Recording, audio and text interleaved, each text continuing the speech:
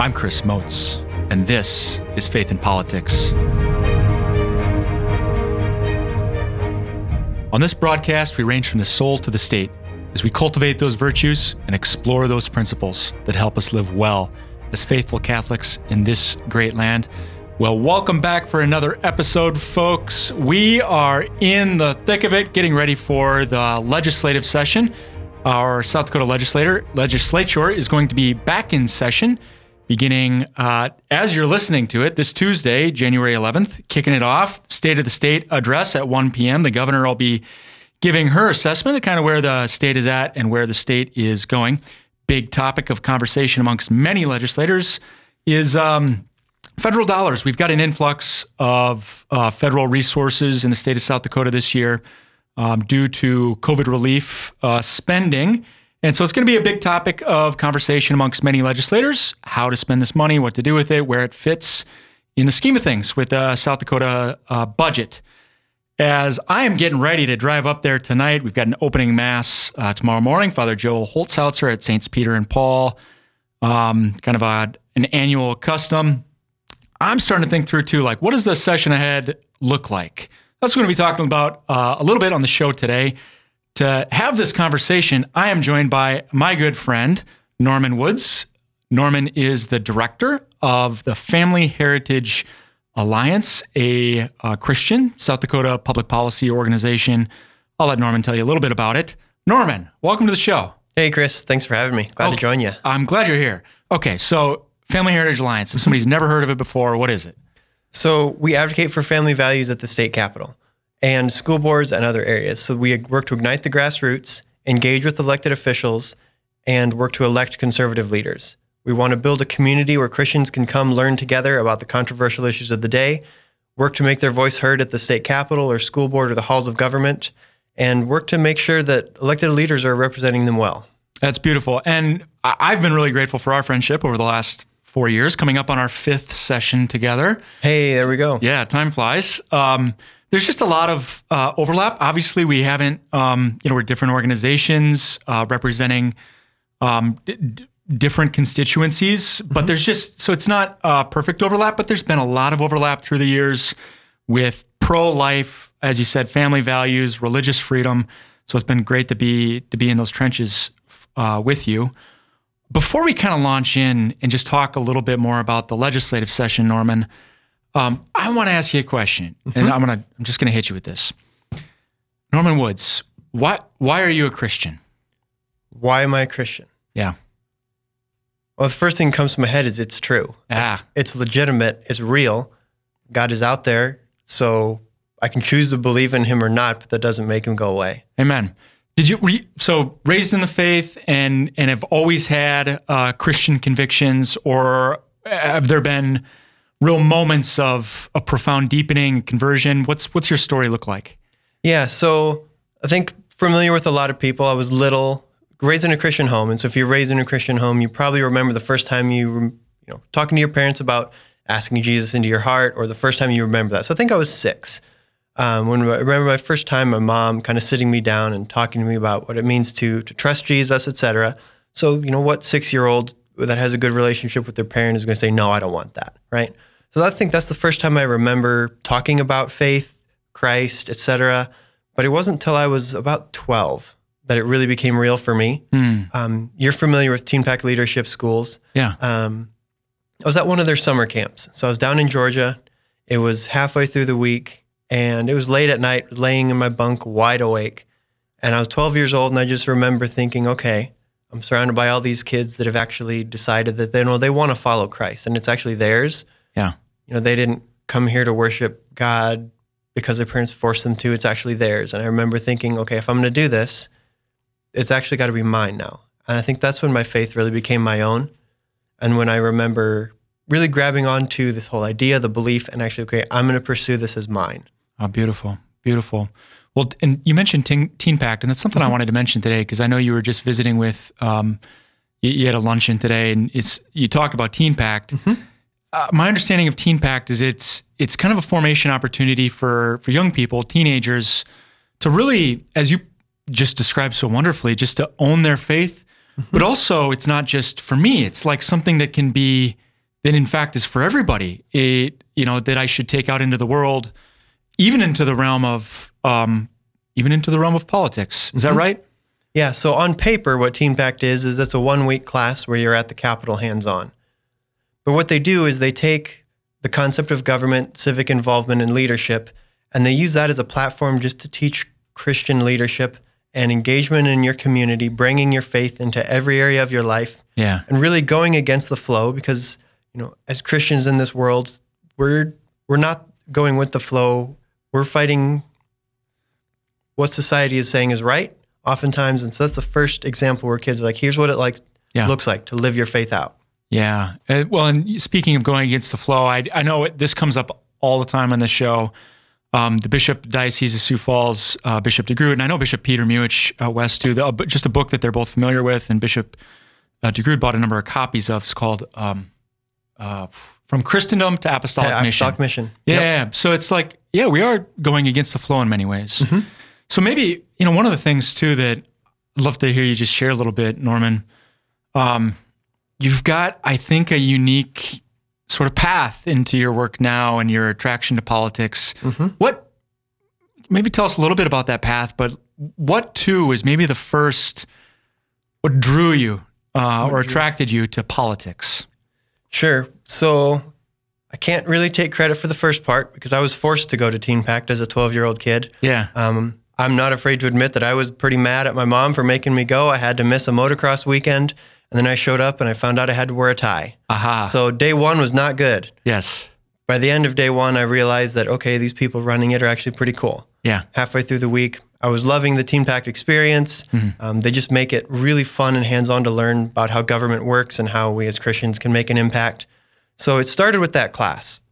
So after 2 or 3 years, that just kind of gave me an interest in the general concept of politics. Yeah. And that's what first lit the spark. I think too, as we think about, taking our faith into public policy, really living our faith, even in the realm of politics, one of the objections that's out there in society is this objection of like, well, quit imposing your faith on everybody else. How do you, have you heard that before? And how do you deal with that? How do you respond to it? Yeah. So honestly, we're not trying to impose our beliefs on anybody. We're seeking the good of the city. Yeah. Oh, it's almost like that's somebody's mission statement or something. Okay. So Quaerite Pacem Civitatis, that's the motto of the South Dakota Catholic Conference. And really well put, just that these are truths that are compelling and important for everybody. And just that word impose too, totally agree. We're not imposing anything. We're proposing, not imposing. And, the legislative process is really this marvelous mechanism we have for sharing how we've come to understand what is true or right or prudent. And we're advocating for these things because they're best for people, they're best for society. Yeah.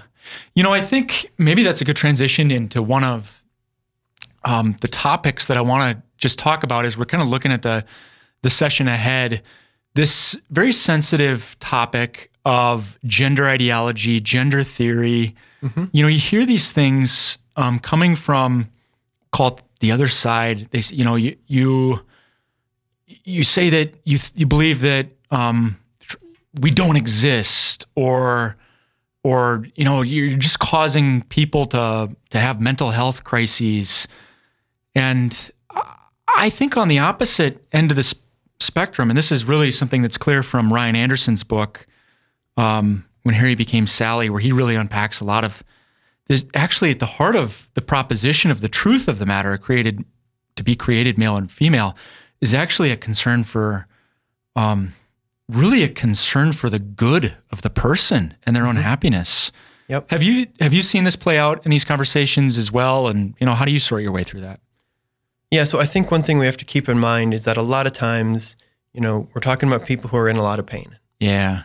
And I think that's the first thing that we as Christians need to remember, but sometimes forget. Yes. For example, one of the triggers that can send somebody down the journey to believing that they're the opposite sex of what their body is could be trauma or abuse. Sure. And so sometimes, not always, that this new identity is a way to cope with getting rid of the old identity that had a lot of pain associated with it. Mm. And I think that's why sometimes when you challenge that new identity that they're trying to create, you see such a dramatic reaction. Yeah. Because maybe instead of saying your new identity isn't accurate, what they're hearing is you have to go back to all that pain. Yeah. And I think that's something that we have to keep in mind as Christians, because we are seeking the ultimate good of the person. Yes. And maybe there's love that can be extended in the midst of being bold about the truth. I love that. I remember hearing a story of one gentleman kind of explaining his whole walk. He identified as the opposite sex for a while, and then what's called desisted, became comfortable in his own body again. Yeah. And he said, I remember this one gentleman who just very clean, crisp, just say, I remember his name, John Doe. Yeah. You're not a woman. Yeah. And I hated him for saying it. Yeah. And every once in a while he would just say it again. Yeah. I'd see him a week later, John, you're not a woman. Yeah. And I hated it. Yeah. But looking back now, he said I think that was one of the pieces that slowly rung in my head. Yeah. And once I removed myself from the situation, I realized he wasn't angry. He wasn't attacking me. He actually had my best at heart. And he was just gently reminding me, John, you're not a woman. Yeah. I mean, I think that is so important that we're, in sharing the truth, there are human beings at the heart of this. One of the stories that really just resonates in my own heart, this is a South Dakota girl, a minor. And I'm not going to say her name, but I know about this because the facts of the matter are in public record or in court records. This young girl, mom and dad were divorced when she was young. Dad wasn't really around. Mom ended up entering a civil marriage with another woman. This girl had some issues, just like psychologically, things that are not really that uncommon for some young people, anxiety and depression. And as a teenager, this girl began identifying as a boy and was going through all sorts of medical procedures, got a new birth certificate, changed her name, et cetera, et cetera. And just as a father myself, my heart just really went out to this young girl. And I just want to tell her, like, you are so amazing and wonderful as you are. You are just like fearfully and wonderfully made. You're so lovable. And you don't need to like change a thing about your body to be lovable. Yeah, whenever people throw it at us that, well, what would you say to somebody who's deeply hurt by this? Yeah. What do you say to them? They're still in so much pain by this issue or this thing you said. Yeah. What would you say to them? Yeah. We're the only ones who could say you were fearfully and wonderfully made. Yeah. The other side is saying, no, you're right. You were born into the wrong body. Somebody made a mistake. You're a mistake. Yeah. No, you're fearfully and wonderfully made. So I think we can expect to see several bills filed, kind of different areas of the law, but that all revolve around this particular truth being made as a man, made as a woman, male and female. What are, just off the top of your head, what are some of the different policy areas in which this truth becomes really relevant? So I think some of them that we've seen over the last few years and might see all of them again this year, it applies to, we see these differences in sports, different aspects of medicine, or just simply the locker room at school. Sure. And we might see bills on all three of those this year at the legislative session. Well, and the sports one I think has really been, I think I've seen people have an aha moment. More people like, the people in the past, Chris, is this really that big of a deal? Yep. It actually is, because it's a truth that is so fundamental to giving and receiving love and being in relationship with others. But they haven't really seen like this big public policy, but the sports thing, we've seen the swimmers recently. And so I think there's been an aha moment there. And I don't know, even with the medical stuff, I think there are more and more young people that have made changes to their bodies medically. What is this phrase that I heard you use it about these procedures? Cosmetic gender surgery. Yeah. What's going on there? What have we seen in the past that may come up again? So 2 years ago, Representative Deutsch brought the first in the country essentially ban on the puberty blockers, which chemically sterilize a child, and then the surgeries that honestly they remove healthy body parts that you can't get back. So we'll probably see a new version of that bill this year. Arkansas last year passed the bill. They called it the SAFE Act, Save Adolescents from Experimentation. Yeah. So we'll probably see some version of that this legislative session, basically saying that we're not going to chemically castrate or sterilize little kids under 18, and we're not going to cut off healthy body parts just because they believe they shouldn't be there. Yeah. And I think there was a headline maybe a couple months ago, the governor of Texas, or attorney general, maybe it was, kind of looking into this a little more. I mean, you just see more and more states that are beginning to give this attention, that are kind of just pushing back, even against some of the medical claims that are being made in support of this, because the medicine's just not, it's not quite there. And maybe I'll throw in the show notes some of the past shows we've done on this. There's some really, really good medical views on this. In the Catholic Conference, we did bring up an endocrinologist, Paul Haruz, just a premier guy from a big university hospital in St. Louis, to do a thing with Catholic medical students a couple years ago. So it is really important, when we're having these conversations, that we are paying attention to not only the philosophy, who is the human person, and theology, who is the human person, but also the medicine. You did mention, I think, locker rooms or privacy. Just maybe refresh us what's come up on that one in the past. And I think we maybe even have a pre-filed bill on that topic that we'll be taking a look at. Yep. So that one, again, pretty simple, is just saying that things like locker rooms and bathrooms, they're going to be in public schools. They're going to be used by males and females, regardless of identity. Gotcha. Just to protect those privacy rights of the individuals. And the interesting thing is there's even court cases that say, for example, a male prisoner has the fundamental privacy right to not be seen by a female guard while he's showering. Sure. So, I mean, it's clearly recognized in law and policy that males and females are just different, and they have just a personal right to privacy to not be seen unclothed by the opposite sex. Well, and that is important, because the South Dakota Department of Corrections does have a policy that would, in some circumstances, permit males and females to be housed together. So getting this stuff right is really important. And even though they're hard conversations, we need to have them in truth with compassion. So, okay, let's talk pro-life for a minute. What do you expect this session?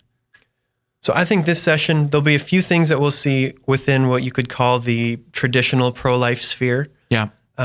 And I think what we've seen a lot of, and you and I have had these conversations before, is there's the traditional, what you call a pro-life bill, which in a lot of people's minds means saving a baby that's in a mother's womb and putting in a regulation that says you can't kill it. Yes. That's the simplest sphere of pro-life bills. Yes. You step out a little bit outside of that, you see things like the medical rights of conscience or the do no harm bill. Yeah. So can you say a little more about that? And that was House Bill 1247 last year, just the concept. I think we'll see a bill this year, maybe different in the text, but the same concept. Yep. Why do we understand a conscience protection bill like that is a pro-life bill? So again, that simple sphere of don't kill a baby while it's in his mother's womb. Yep. It's so much broader than that. Sure. And for example, in law, we have that a doctor can't be forced to do an abortion. Yep. Okay, but there's so many more situations that are arising because medical science is progressing honestly faster than medical ethics. Yeah. So if a doctor, for pro-life reasons or for whatever reason, sees something that they believe will harm a patient or kill a patient, they should never be punished or fired because they're not going to do it. Right. A doctor should never be forced to harm a patient or to kill a small patient. Yeah. Yeah. And, just for listeners who are like, yeah, of course, don't we already have that? And the answer is kind of, it's in federal law.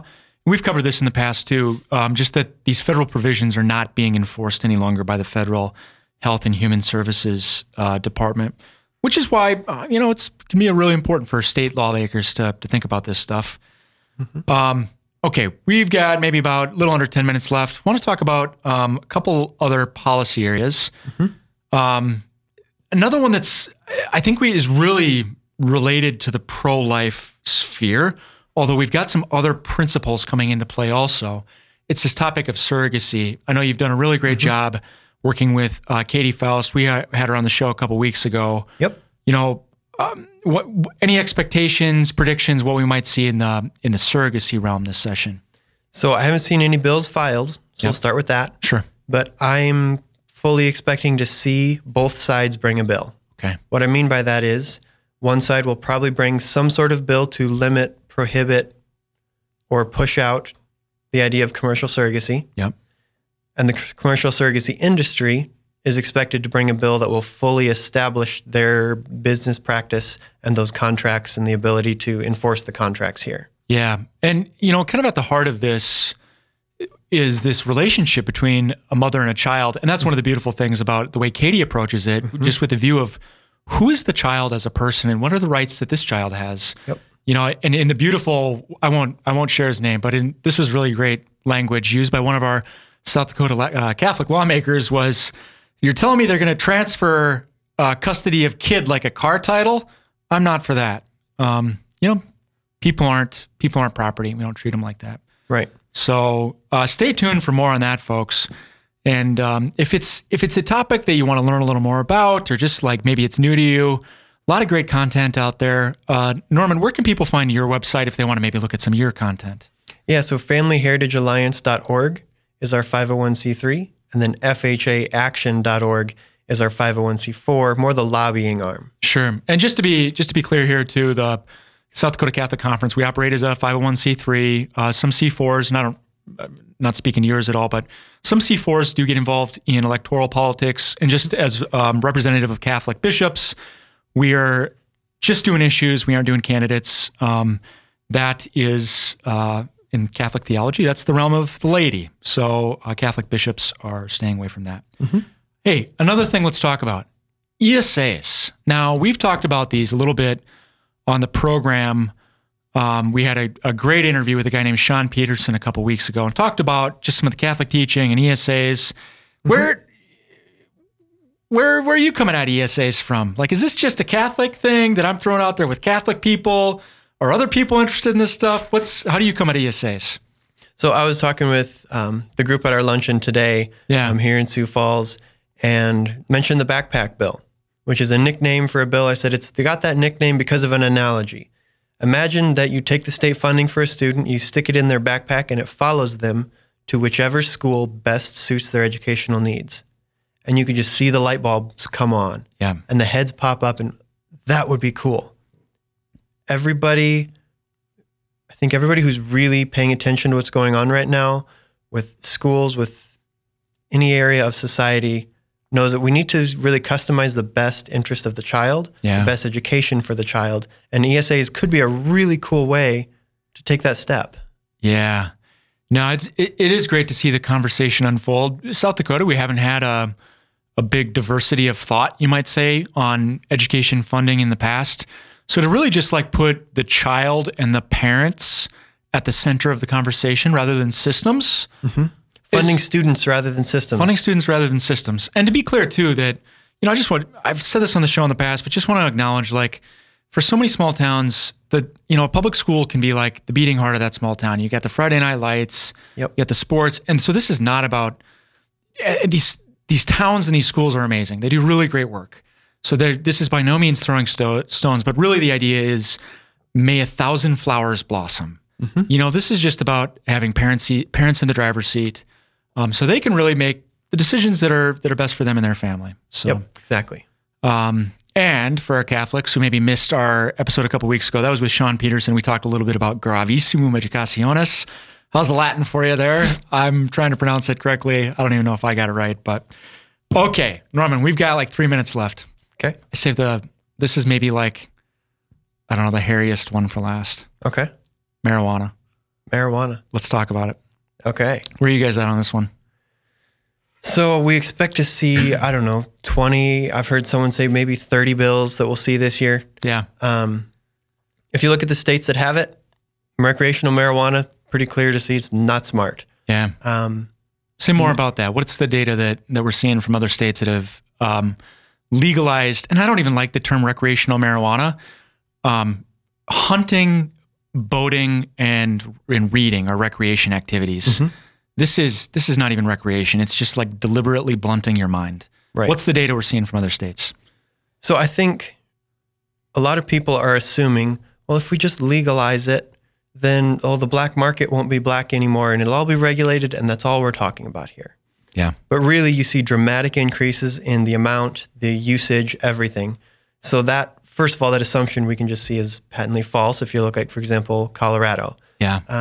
And then if you look at just the effects on the brain, Yeah. And a lot of people are like, well, I mean, it's safer than drinking or it's safer than smoking cigarettes. Yeah. And you were really starting to see the studies coming out that, no, this really messes with your mind. Yeah. This is not just like having a beer with dinner. Yes. It's a lot more severe than that. Yeah. And so at the heart of this one for us, the Catholic bishops, the Bishops' Conference, we opposed Amendment A last year, which was the so-called recreational marijuana bill. Mm-hmm. So we're going to be attentive to things that are coming up. Obviously, we need to write good laws. There's a lot of prudence that goes into this stuff. But the basic principle that is motivating us as we're looking at this stuff is that saints don't get stoned. And we don't, why is that good for society? Saints don't get stoned. That's catchy. I like it. Yeah. Father Tim Smith, for people around here that know Father Smith. Shout out to him. Okay, we've got a minute left. That's my list. Okay. What are you looking forward to? What's like the number one thing that you're looking forward to? No, I know my question. What's your last question? Minute and a half left. As we're going through like the drama of session, it's like there's like this power dynamic, and it kind of feels like sometimes people get chippy, or it feels like you're in a pressure cooker. Mm-hmm. How do you keep the heart of God at the center of it all? How do you just like keep an orientation on our baptismal call? Mm-hmm. How do you keep that cool in the midst of it all? What do you do, Norman Woods? I think a piece of it is what you see on Wednesday mornings and on some Tuesday mornings, where it's just, you have Bible study with brothers and sisters. Yeah. Whether it's in the Governance Conference Room or 499, just being surrounded by believers who stop talking about politics for a little while is helpful. Yes. You got to be in the Word. Amen. And Representative Glanzer gave me a book called The Daniel Code. Yeah. A little blue book. I read through that, and it's just super helpful. It's a small little book. Basically, you're placed in enemy territory. Yeah. Keep your head about you. And so just keeping your own regimen, but also being very intentional to reach out to other believers who are in it with you, in a quiet space to really connect. I love it. So it's like prayer, scripture, fellowship. I love it. It's so good. Okay, well, Norman, thanks for joining us here. One more time, your website? FamilyHeritageAlliance.org. And we can get connected to all your social media stuff from there. Facebook, YouTube, Instagram. And it's all good stuff. So check out FamilyHeritageAlliance.org, folks. And for the South Dakota Catholic Conference, as always, sdcatholicconference.org. I just did it, everybody. We're on Twitter now. So you can go to SDCatholicConf is the handle, South Dakota Catholic Conference. And we got a mega thread up today from Forming Consciences for Faithful Citizenship. Go follow us on Twitter. We're also on Facebook and Instagram. Until next time, live well.